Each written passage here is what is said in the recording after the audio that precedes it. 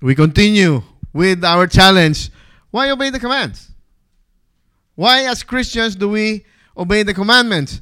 Bible tells us here that we should go make disciples of all nations, teaching them to obey. All. Teaching is equipping. Teaching them to obey is part of the discipleship process. And what we want to do is teach them to obey everything. You probably heard this. If Jesus is not Lord of all, He is not Lord at all. So we want to encourage you as we disciple you on towards Christ likeness. Our challenge to you is to be able to obey all. We are not your policemen.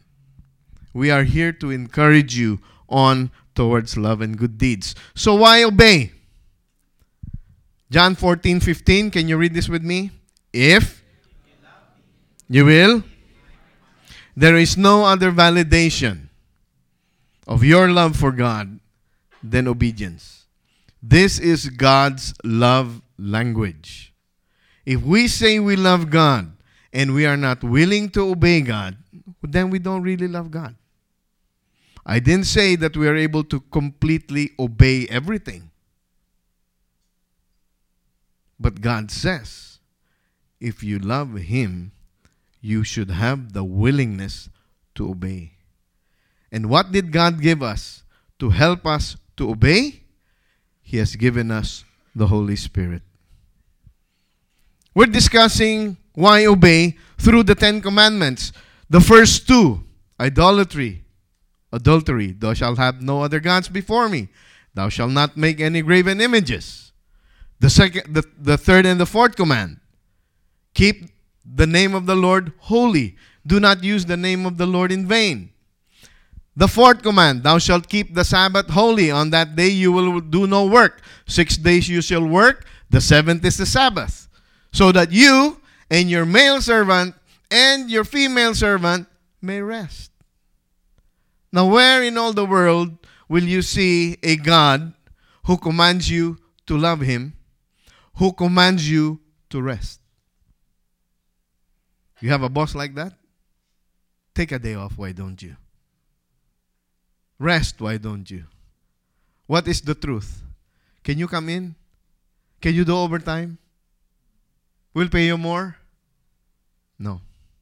Only God commands His people to work 6 days and to take the seventh as a Sabbath rest so that you may rest. Do no work. Observing the Sabbath is a test of your faith. If you work a 7th day, yes, you'll earn more money. So you think. Not necessarily. What if your health suffers because you're not taking your rest? Then the money that you have earned will go to Kaiser Permanente, White Memorial, Blue Cross. That's where they're all going to go. And last week, we discussed 3 more. And I titled that message, How Should You, meaning God talking to us, how should you love me? Let me count the ways. So we counted off 3 more. Honor your father and mother, for this is the first commandment with the promise that that you may live long in the land which I am going to give you. 17, you shall not murder. 18, you shall not commit adultery. Now, nobody here is a murderer in our definition. In God's definition, you call your brother good for nothing. You call your brother Raka. You are angry with your brother. God looks at as what? Murder. You shall not commit adultery. Well, I don't commit adultery, Pastor. I'm faithful to my wife. What did Jesus Christ say in Matthew 22? Truly I say to you, if you look at another woman and lust after her, you have committed adultery in your heart. God's standards are way up there. And we should follow Him because we love Him. This morning, I've entitled our message on the last 3 commandments. Don't even think about it. Have you heard that? Maybe in the movies, in the TV. Don't even think about it. Don't even think about it. You know what that's communicating? You're showing signs that you're planning to do something and somebody senses it. Don't even think about it. Maybe in the context of a family, your son or your daughter is probably, fixing himself or herself up, and you only have one car. And you have an appointment, and your child goes up to you and, Dad, don't even think about it. I have somewhere to go. You can't borrow the car. It's like you already know what's coming. So don't even think about it. All right? Now, let's all stand up and read from Malachi to lay the foundation of our message this morning. Malachi chapter 1, beginning with verse 6. A son honors his father and a servant his master. Then if I am a father, where's my honor? If I am a master, where's my respect? Says the Lord of hosts to you. O priests who despise my name. But you say, how have we despised your name? You're presenting defiled food upon my altar. But you say, how have we defiled you? In that you say, the table of the Lord is despised. But when you present blind sacrifice, is it not evil? And when you present the lame and sick, is it not evil? Why not offer it to your governor? Would he be pleased with you? Or would he receive you kindly, says the Lord of hosts. God, we thank you for your word. Your word is no respecter of persons. Your word pierces our hearts, causes us understanding. So we pray, Lord, that as we study your word, that you will speak to us, that you will meet us at our level of need, that you will give us wisdom, understanding, and the courage to obey your word, knowing that you have also given us your Holy Spirit to be with us always. Speak to me, Lord. Fill all of us with your Holy Spirit, and be pleased to speak to your people, for your servants are listening. This is our prayer, Lord God, in Jesus' name. And everyone said, Amen. You may be seated. Perhaps you're thinking the title doesn't necessarily connect. Why is the title of the message, Don't Even Think About It, and we read from Malachi? Well, look at what God's rebuke is to the priests. They thought that by doing what they were doing, that by making an offering, they thought that would be already acceptable to God. In their minds, they were making or giving offerings to God that God was pleased with. In their minds. But what did God say? A son honors his father and a servant his master. If I am a father, where's my honor? If I'm a master, where's my respect? And how did they show defilement? How did they show respect for God, even in their worship? He said, O priest who despise my name. How have we despised your name? He says, you're presenting defiled food at my altar. You say, how have we defiled you? In that you say, the table of the Lord is despised. How? God says, you present the blind for sacrifice. Is that not evil? When you present the lame and the sick, is that not evil? Why not offer it to your governor? Would he be pleased? Or would he receive you kindly, says the Lord of hosts? You see their dilemma, they thought that they were doing the right thing. Yes, there you go. In Filipino, in Tagalog, pwede na yan. Pwede na yan. You see the mindset? Don't even think about that. Don't even think about it that way. God deserves our very best. Never think that when we offer God mediocre sacrifices, when we're content with mediocrity, that God accepts it. He said, you defile the Lord's table. In Tagalog, pwede na yan. In English, that's okay. God says it's not okay. God has given us His best in the person of His Son, Jesus Christ. Let's give Him our best because we love Him. So let me continue using this as the foundation for giving us our best. Let's continue with the last 3 commands. You shall not steal, Deuteronomy 5:19 through 21. 19. You shall not steal. You shall not bear false witness against your neighbor. You shall not covet your neighbor's wife. You shall not desire your neighbor's house, his field, or his male servant, or his female servant, his ox or his donkey, or anything that belongs to your neighbor. Okay? Don't even think about it. First, you shall not steal. The word steal means to take and carry away feloniously, to take without right or leave with the intent of keeping wrongfully, to steal the personal goods of another. How many here are thieves and robbers? Please do not raise your hand. Is my wallet still here? Yes, it is. Many times we think of that. You know, these cat burglars, they go up the building, they break in through the window, and they steal. Right? Yes. How about when you bring home pads, papers, and pens from your workplace?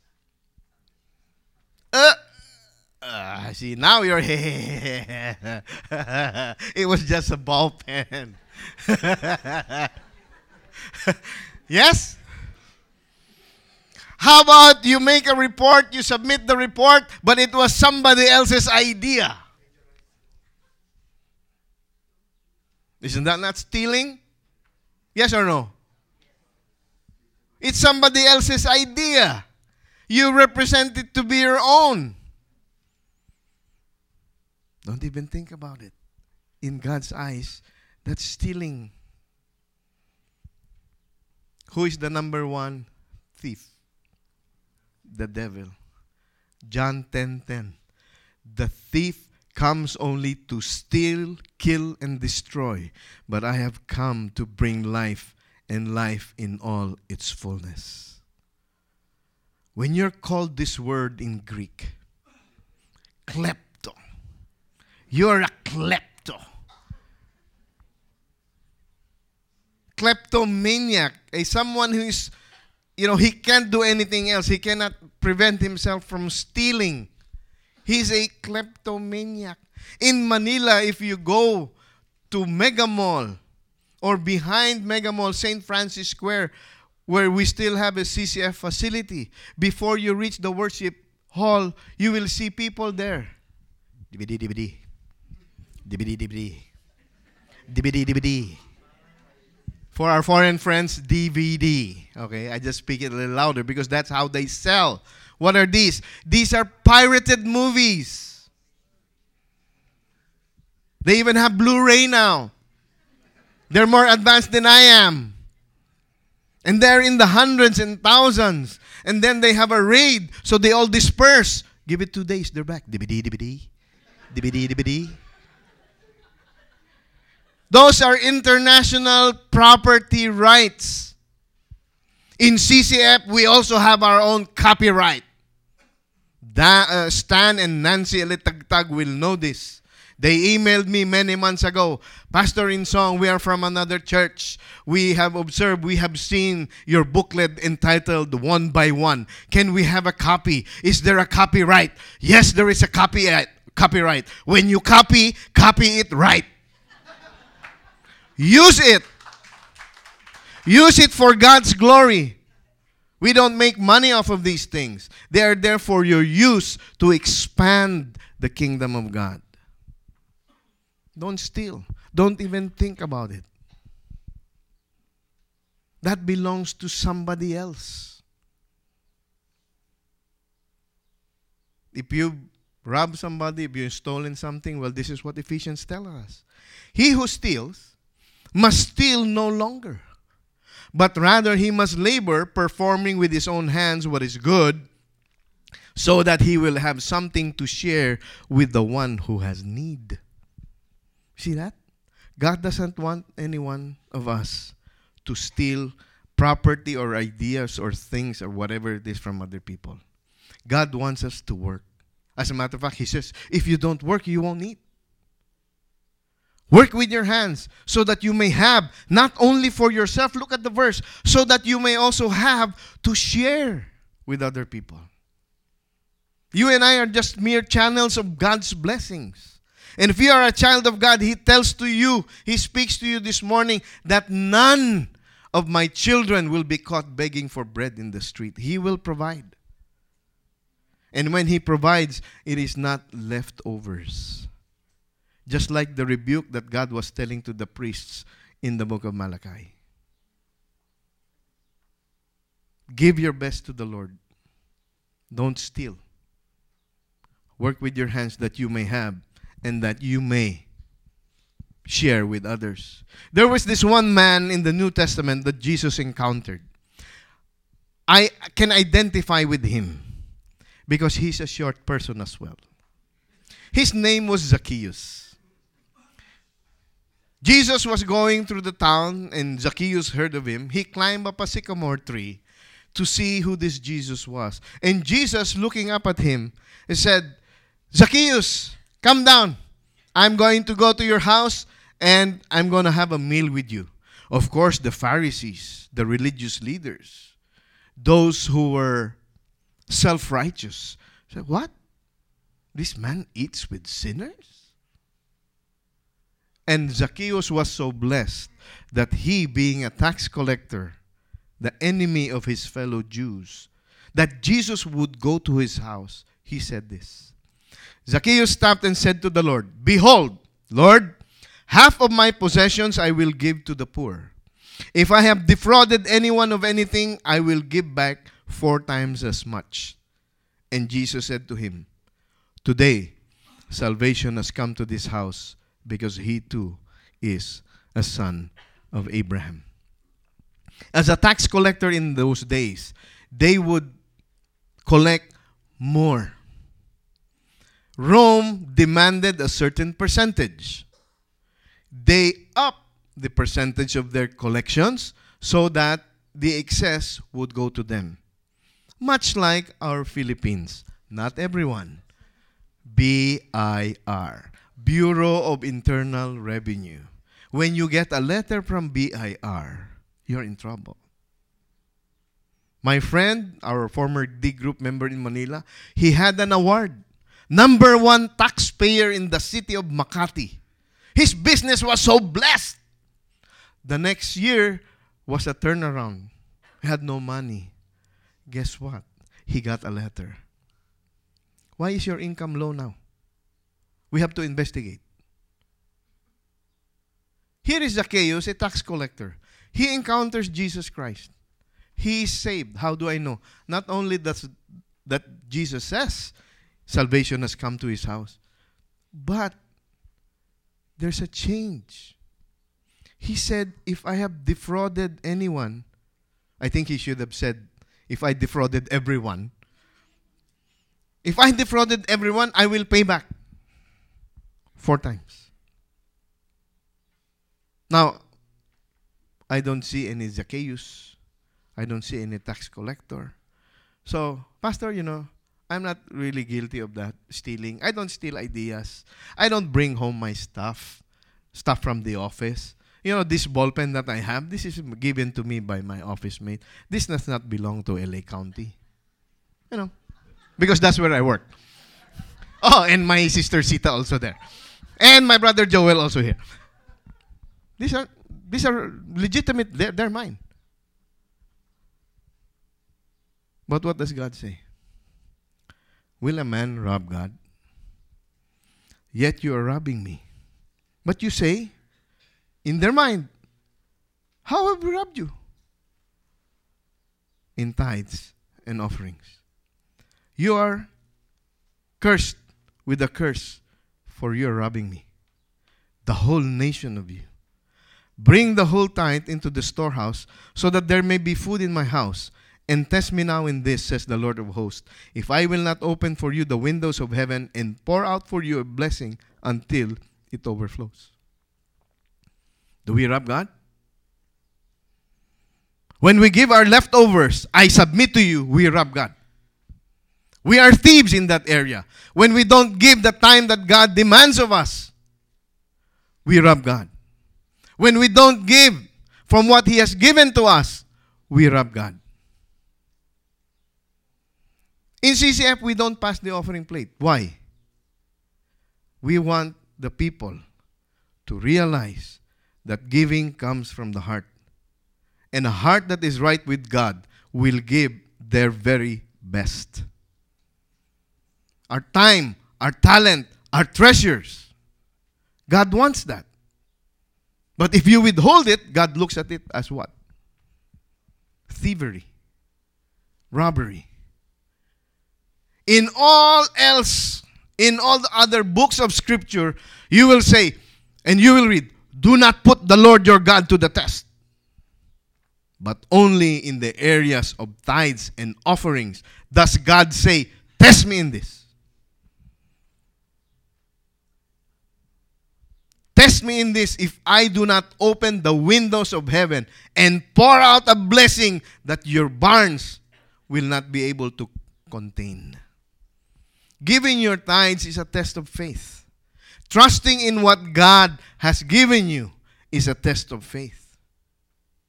Many times we begin to steal, we begin to do all kinds of stuff because we don't want to live within our means. And we're forced many times to look for other ways.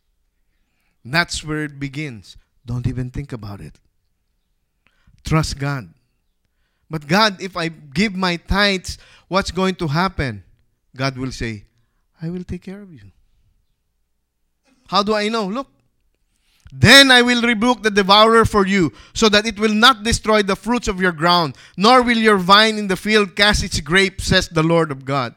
Lord of hosts, all the nations will call you blessed, for you shall be a delightful land, says the Lord of hosts.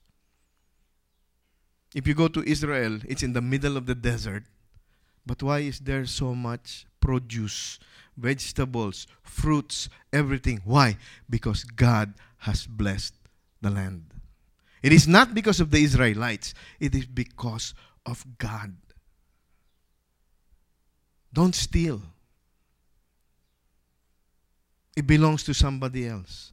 Don't take away that which belongs to God. He says, I will not share my glory with another, my praise to someone else. That belongs to God. Keep it sacred.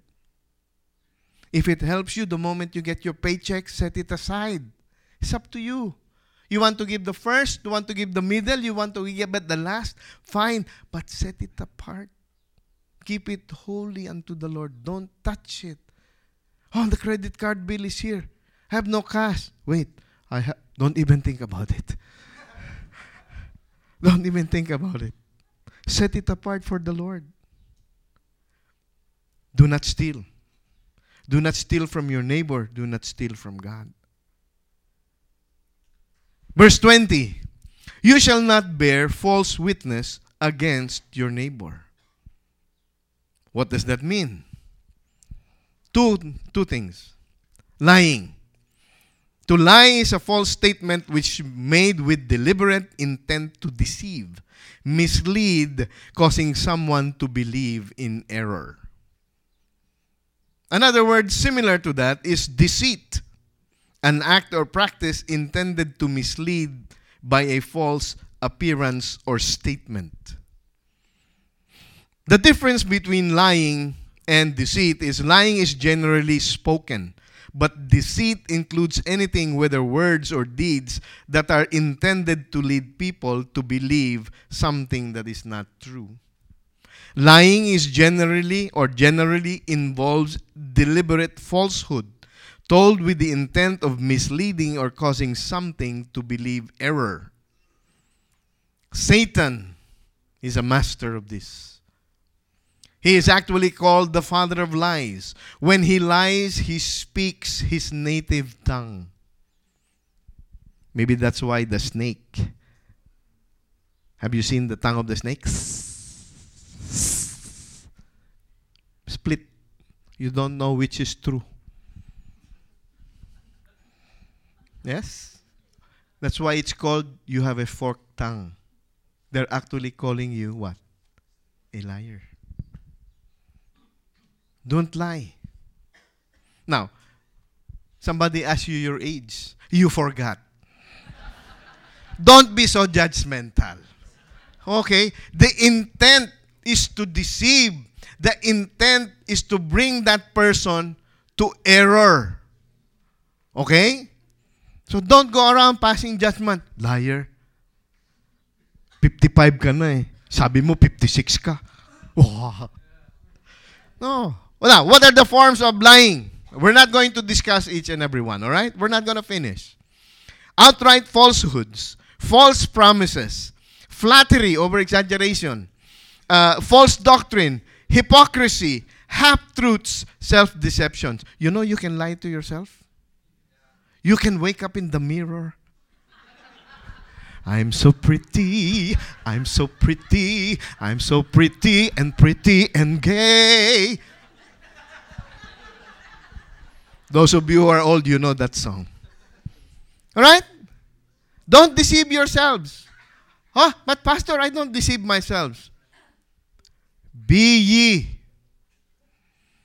doers of the word, not only hearers of the word, and so deceive yourselves. When the Bible shows you something that you must do, that you must correct in your life, and you're not willing to do it, friend, you're deceiving yourself. You're deceiving yourself. That's why the last there is self-deception. So what should I do? Instead of speaking lies, I should speak the truth. And sometimes, even many times, the truth hurts. Han, how do you like my new dress? I like the other one. The one you wore before. Because you don't want to hurt feelings. You want to speak the truth in love. Right? Very touchy. Kring. Hello? Actual, my boss. Art, it's for you. It's so-and-so. Tell him I'm not here. Now what do? I say, God, in the back of my mind, God, how can I respond to this without lying? Happens to you? I'm not going to lie. Hello, sir? He's not available to take your call.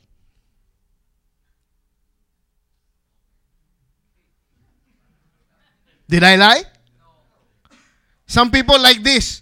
Who is it? It's the collector. Wait a minute. Then he runs to the bathroom. Tell them I'm in the bathroom. Did not lie because he's in the bathroom.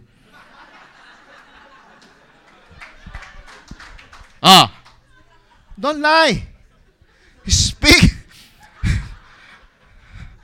Speak the truth in love. Why? Look at Ephesians. Therefore, laying aside falsehood. You see, falsehood. Speak truth, each one of you with his neighbor. Why? For we are members of one body. And we must be careful with our words because in the same chapter, in verse 29, let no unwholesome word proceed from your mouth, but only such a word that is good for edification according to the need of the moment, so that it will give grace to those who hear. You know, we take for granted communication, but how it is defined in the Bible is very tricky. It's very hard. How will I say this to the person without offending the person so that it doesn't become unwholesome? Well, I was just joking. The Bible says there is such a thing as coarse joking, which falls into the category of sin because you have offended the feelings of the other person. And then when the other person comes to you, you know, I was offended by your statement. Oh, you're so sensitive. In English, you're so onion skin. Balat sibuyas, di ba? Onion skin. Then, you become, now you don't even want to acknowledge that you have offended the person, and now your communication is now what? Falls under the category of unwholesome word. But instead, you want to defend yourself. The person already came to you saying that you have hurt this person's feelings. Acknowledge. Oh, I'm sorry. I did not realize that I have offended your feelings. Will you please forgive me? Diba? Many times, oh, I'm sorry. I offended your feelings. But you kasi. You apologize, but then you blame the other person. Don't do that. Speak the truth in love. Let no unwholesome word proceed from your mouths. God gave us 2 ears. Listen twice before you speak. You're not sure? Validate. What is that you said? Is this what you mean? And then speak.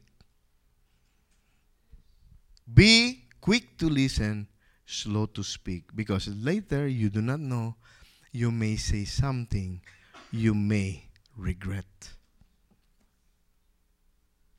Do not steal. Don't lie. Don't say falsehoods. You are speaking the language of the devil when you lie. The third, thou shalt not covet your neighbor's wife. You shall not desire your neighbor's house, his field, or his male servant, or his female servant, or his donkey, or ox, or his donkey, or anything that belongs to your neighbor. Who owns all of those? In this particular context, it's your neighbor's goods. It's your neighbor's wife. It's your neighbor's male and female servant. Yes? It's not yours. God gave all of those to your neighbor. Right? So what does the word covet mean? Covet. To wish for with eagerness, to desire possession of. It can also be used in a good sense. Sometimes I send you out emails or text messages. I covet your prayers. Can you please help me pray for such and such a situation or such and such a person? So there is a good side to that word. I eagerly desire your participation in prayer. That's a good connotation of the word covet. Right? But to long for inordinately or unlawfully, to hanker after something that is forbidden. To have or indulge inordinate desire. To desire unlawfully or to secure illegitimately. Hence, it is called lust. They say here in America, this saying, the grass is always greener on the other side. So here you are. You're probably watering your lawn and you see your neighbor. New car. New wife.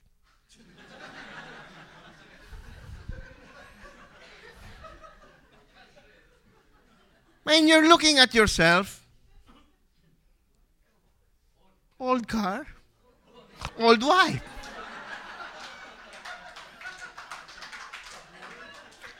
What's up with this, God? And then, you begin to what? Don't even think about it. Don't even think about it. Because if you think about it, God, my car, I have to push my car to start. His car is remote start. His wife. I'm not going to go there. Because I might be guilty of unwholesome words. I'm not going to go there. God, you see, you begin to compare. And when you begin to compare, when you start thinking, God, I'm the one that is faithful. This person does not even know you. Why is he blessed? I'm like this. I'm faithfully serving you. I give you my tithes. I go to church. I lead a D group. Look at my car. Don't even think about it. Don't go there. Don't go there. Because you might be beginning to covet, to acquire illegally something that does not belong to you, something that is forbidden. And you forget everything that God has provided for you. And you begin to look at the greener pasture. Always looking at the greener pasture. God, why did you give me this wife? If you are a wife, God, why did you give me this husband? If you are a child, God, why did you give me these parents? If you are the parents, God, why do you give me these children? You see, it works both ways. You keep on complaining about your parents. Hey, your parents might be complaining to God about you too. God, in America, everything is tradable. Can I trade in my children? Can I trade in my wife? No. God gave you the perfect wife. God gave you the perfect husband. You just don't know it yet. God is still molding you. God is still molding her. Children, your parents, though we do not choose our parents, those are the best parents for you. I will not ask anymore. It's just a matter of discovery. And I just want to acknowledge again the young people. I was able to speak to them yesterday. They're such a blessing. And we are blessed to have them. And basically, I told them, you are blessed because at your youth, at your very young age, you're already having the foundation of Christ in your lives. So, keep growing in the Lord, children. Children ko na rin yan. Now, why do I say, don't think about it? Don't steal. Don't think about it. Don't even think about it. Don't even go there. Don't lie. Don't even go there. Don't covet. Don't even go there. Why? Look at the pattern. But when each one is tempted, when he is carried away and enticed by his own lust. You see the word? Lust. When he is carried away by his own lust, then when lust has conceived, it gives birth to sin. And when sin is accomplished, it brings forth death. Begins where? First you see it. And then you begin to think about, don't even think about it. But if you think about it, what will happen? That idea will trickle down from your mind. It will slowly trickle down to your heart. And then when it has gripped your heart, when that lust has gripped your heart, guess what? It will act itself out. And then you have committed sin. And we know that all sin leads to death. Don't even go there. Don't even think about it. Philippians tells us, whatever is noble, whatever is pure, whatever is praiseworthy, dwell on these things. Think about these things. Well, Pastor, it's very hard. My works. Absorb the Word of God. Not because I'm preaching, but since I arrived from Manila in January and I'm preparing for these messages, I can practically think of nothing else. My mind, even when I'm driving, I'm chewing on the message. What? And then when I get down to sit, God puts it together. You can ask my wife, you can ask my son. Until late last night, I'm trying to put this together.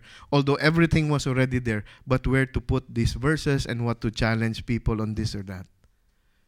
That doesn't leave me room to think about, I think I will look for a bigger house or a newer car or, never mind. Don't even think about it. Because when you think about it, that thought will develop into lust. That lust will materialize into sin, and sin, when it is full blown, brings death. Look at what happened to this guy. He was on the top of the world, yet he fell. 2 Samuel 12. Then the Lord sent Nathan to David, and he came to him and said, there were two men in one city, one rich, another one poor. The rich man had great and many flocks and herds, but the poor man had nothing except one little ewe lamb, which he bought and nourished. And it grew up together with him and his children. It would eat of its bread and drink of its cup and lie in his bosom, and was like a daughter to him. Now a traveler came to the rich man, and he was unwilling to take from his own flock or his own herd to prepare for the wayfarer who had come to him. Rather, he took the poor man's ewe lamb and prepared it for the man who had come to him. Then David's anger burned greatly against the man. He said to Nathan, as the Lord lives, surely the man who has done this deserves to die. Galing. He must make restitution for the lamb fourfold, because he has done this thing and had no compassion. Nathan then said to David, you the man. You the man. Say, you're the man. Thus says the Lord God of Israel. It is I who anointed you king over Israel, and it is I who delivered you from the hand of Saul. I also gave you your master's house, your master's wife into your care, and I gave you the house of Israel and Judah. And if that had been too little, I would have added you many more things like this. Why have you despised? You remember the word in Malachi?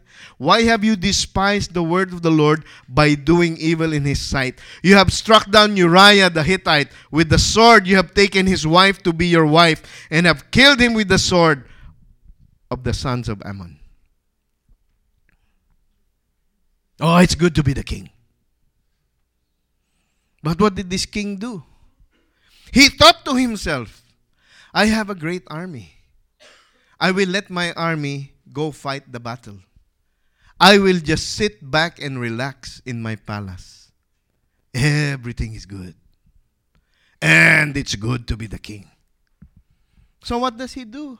He takes a casual stroll. And who is this? By the way, what is she doing out, baiting out? Okay? I don't know. She sees Bathsheba. Right? He sees Bathsheba. My Filipino is coming out. He sees Bathsheba.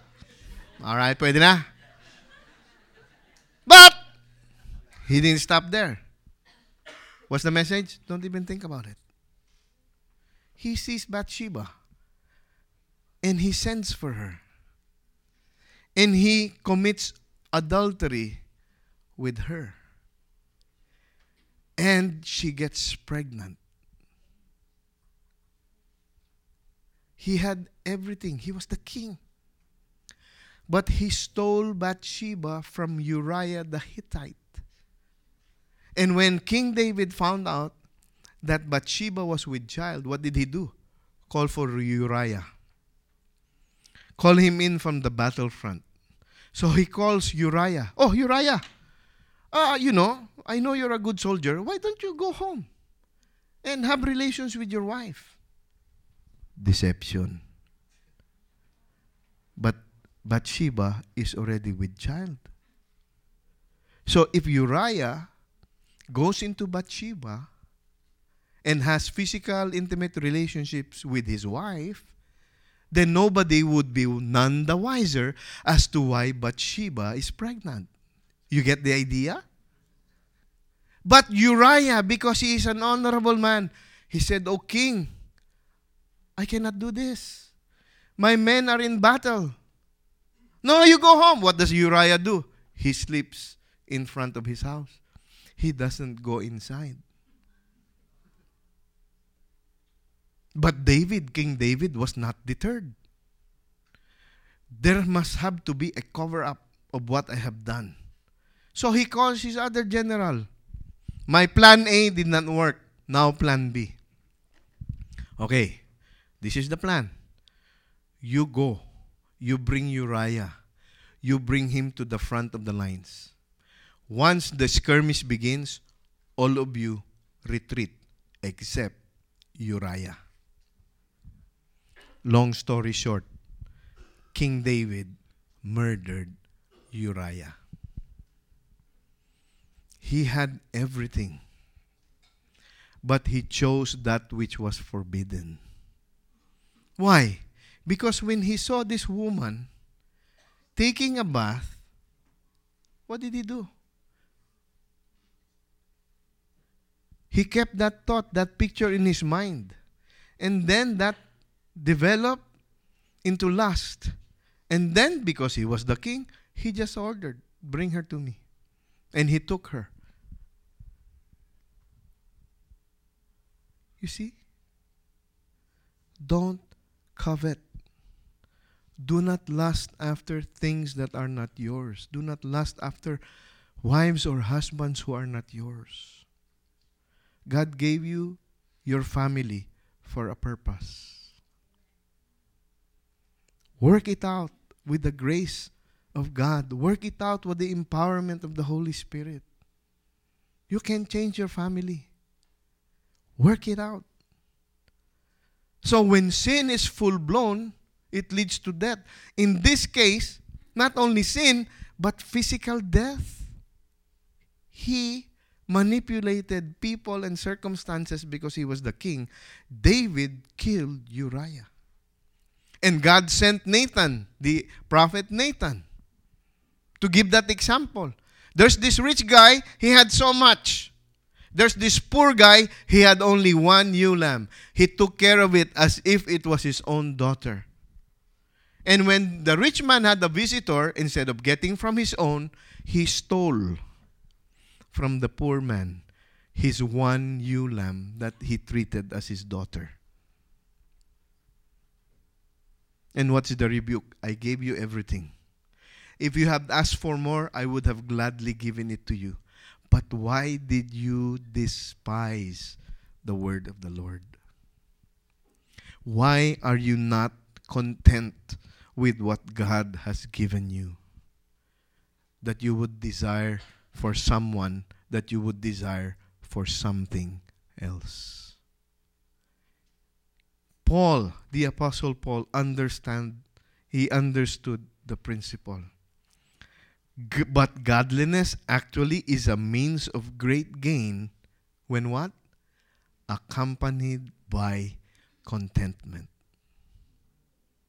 I will be content with what God allows. He echoes it in Philippians 4. Not that I speak from want, for I have learned to be content in whatever circumstances I am. You see, the Apostle Paul was rich when he was still a Pharisee. He had power, he had position, he had possessions. But when he put his faith in Christ, he turned his back on all of that. And then he lived his life out as a tent maker. He sustained his ministry by himself.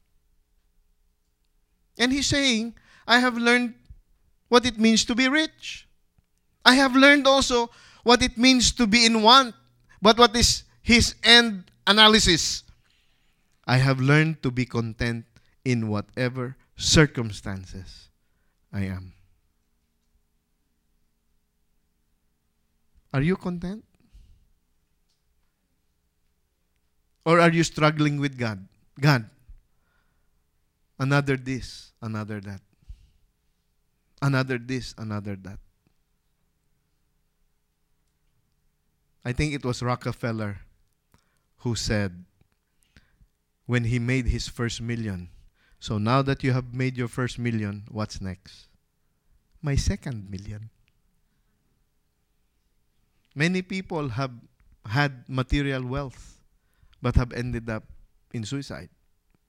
Because material wealth does not necessarily make one happy. Be content, Paul says. So what's my application? I'll give you 4 and then we're done. Application number 1, very simple. Check your heart. Jeremiah 17 verse 9. The heart is more what? Deceitful than all else. It is desperately sick. Who can understand it? Who? According to verse 10. I, the Lord, search the heart, test the mind, even to give to each man according to his ways, according to the results of his deeds. So you don't know what to do? I have good news for you. God knows. So go to God. Have a heart check between you and God. Is that okay? Why? Because the heart is deceitful. Once I give my emotions, I'm going to be brought all over. So I have to go back to the anchor, which is the Word of God. My emotion should be dictated by what God says about certain situations.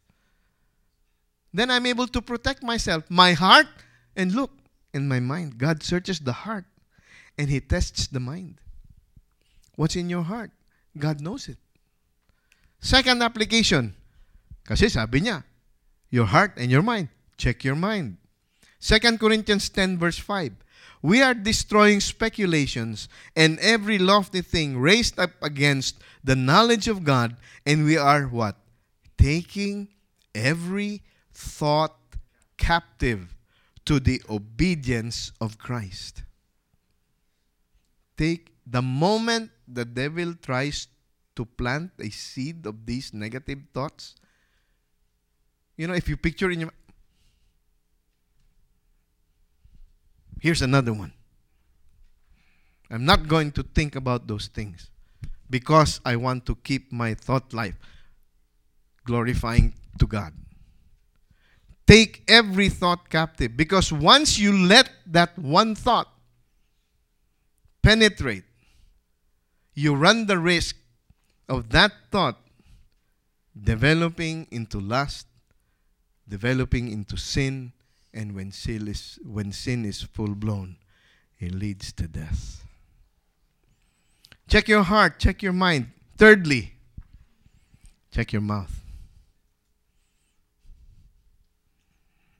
Let the words of my mouth and the meditation of my heart be acceptable in your sight, O Lord, my rock and my redeemer. God knows your thoughts. Even if your wife, the people around you do not know what you're thinking, God knows. So He says, let the words of my mouth and what? The meditations of my heart.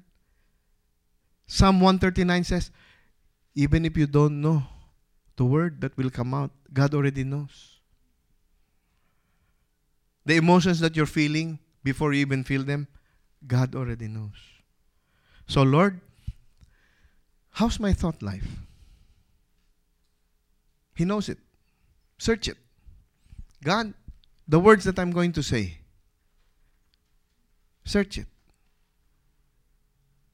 Guard your heart, guard your mind, guard your words. For out of the overflow of the heart speaks the mouth. So guard your heart, guard your mind, guard your mouth. And lastly, as we close, choose to love. Choose to love rather than to compare. What do I mean? Romans 13. For the commandments say, you must not commit adultery, you must not murder, you must not steal, you must not covet. These and other such commandments are summed up in this one commandment. Love your neighbor as yourself. Why? Look at verse 10. Love does no wrong to others. So love fulfills the requirements of the law.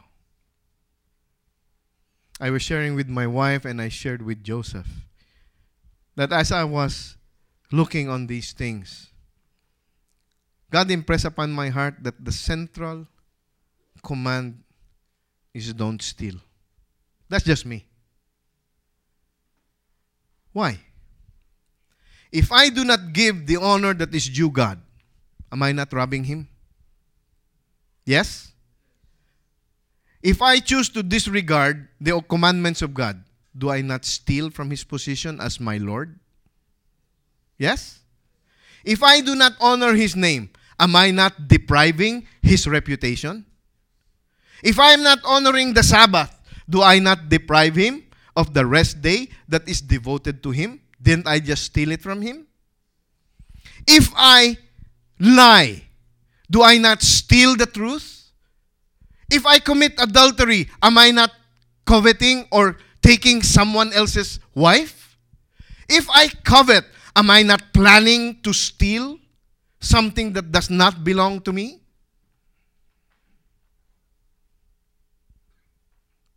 Everything belongs to God. And if you do not have, ask God. He told David, if you had wanted anything else, I would have given it to you. But why did you despise the word of the Lord? And taken Bathsheba to be your wife and kill Uriah. Look at the sins of David. Deception, murder, lying, adultery. Where did it begin? Okay. Don't think about it. Just don't even think about it. Don't go there.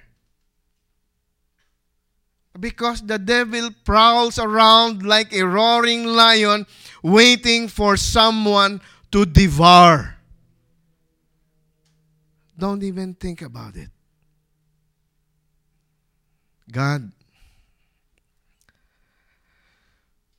will you forgive us, Lord, when we don't think about you more than we ought to? When we don't put you first. When we don't put your honor first. When we desire other things and forgo with thanking you for the things that we already have.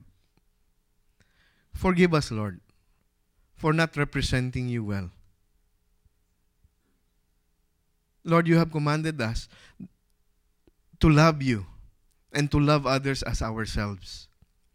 You have given your people these commandments so that they will live a distinguished life, separate from the way the world lives, so that people will be able to identify us as your people.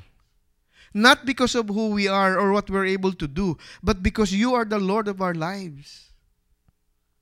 And forgive us, Lord, when we disrespect you, when we put you beside other idols, when we make graven images, when we take your name in vain, when we do not honor the Sabbath, when we do not honor our parents, when we commit adultery, even in our heart, when we steal, when we lie, when we covet, when we murder, we call our brothers, our sisters who are created in the image of God names, and we call them good for nothing.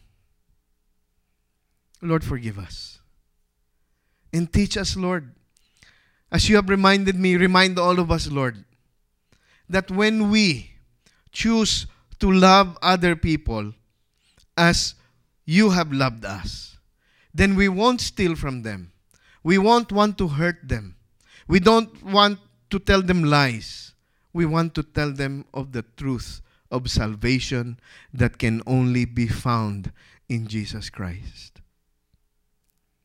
Teach us, Lord, I pray, all of us, to humble ourselves at the mighty hand of God, because we know that in due time, you will lift us up. God, I pray, if there is anyone here this morning who does not yet have a personal relationship with you,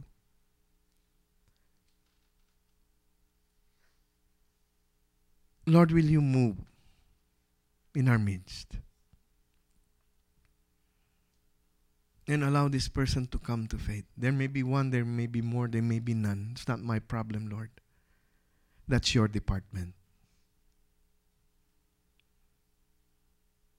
And Lord, if there are people here whom you have spoken to this morning through this message or the messages in the past, I pray, Lord God, that as you stir up their spirits, it will not be limited to our time here this morning. But that stirring, Lord God, will continue in their hearts until there is change brought forth by your grace and by the power of your Spirit. This is not about us, Lord God. It's not about CCF. It's all about Jesus. And all of these things we pray in His name.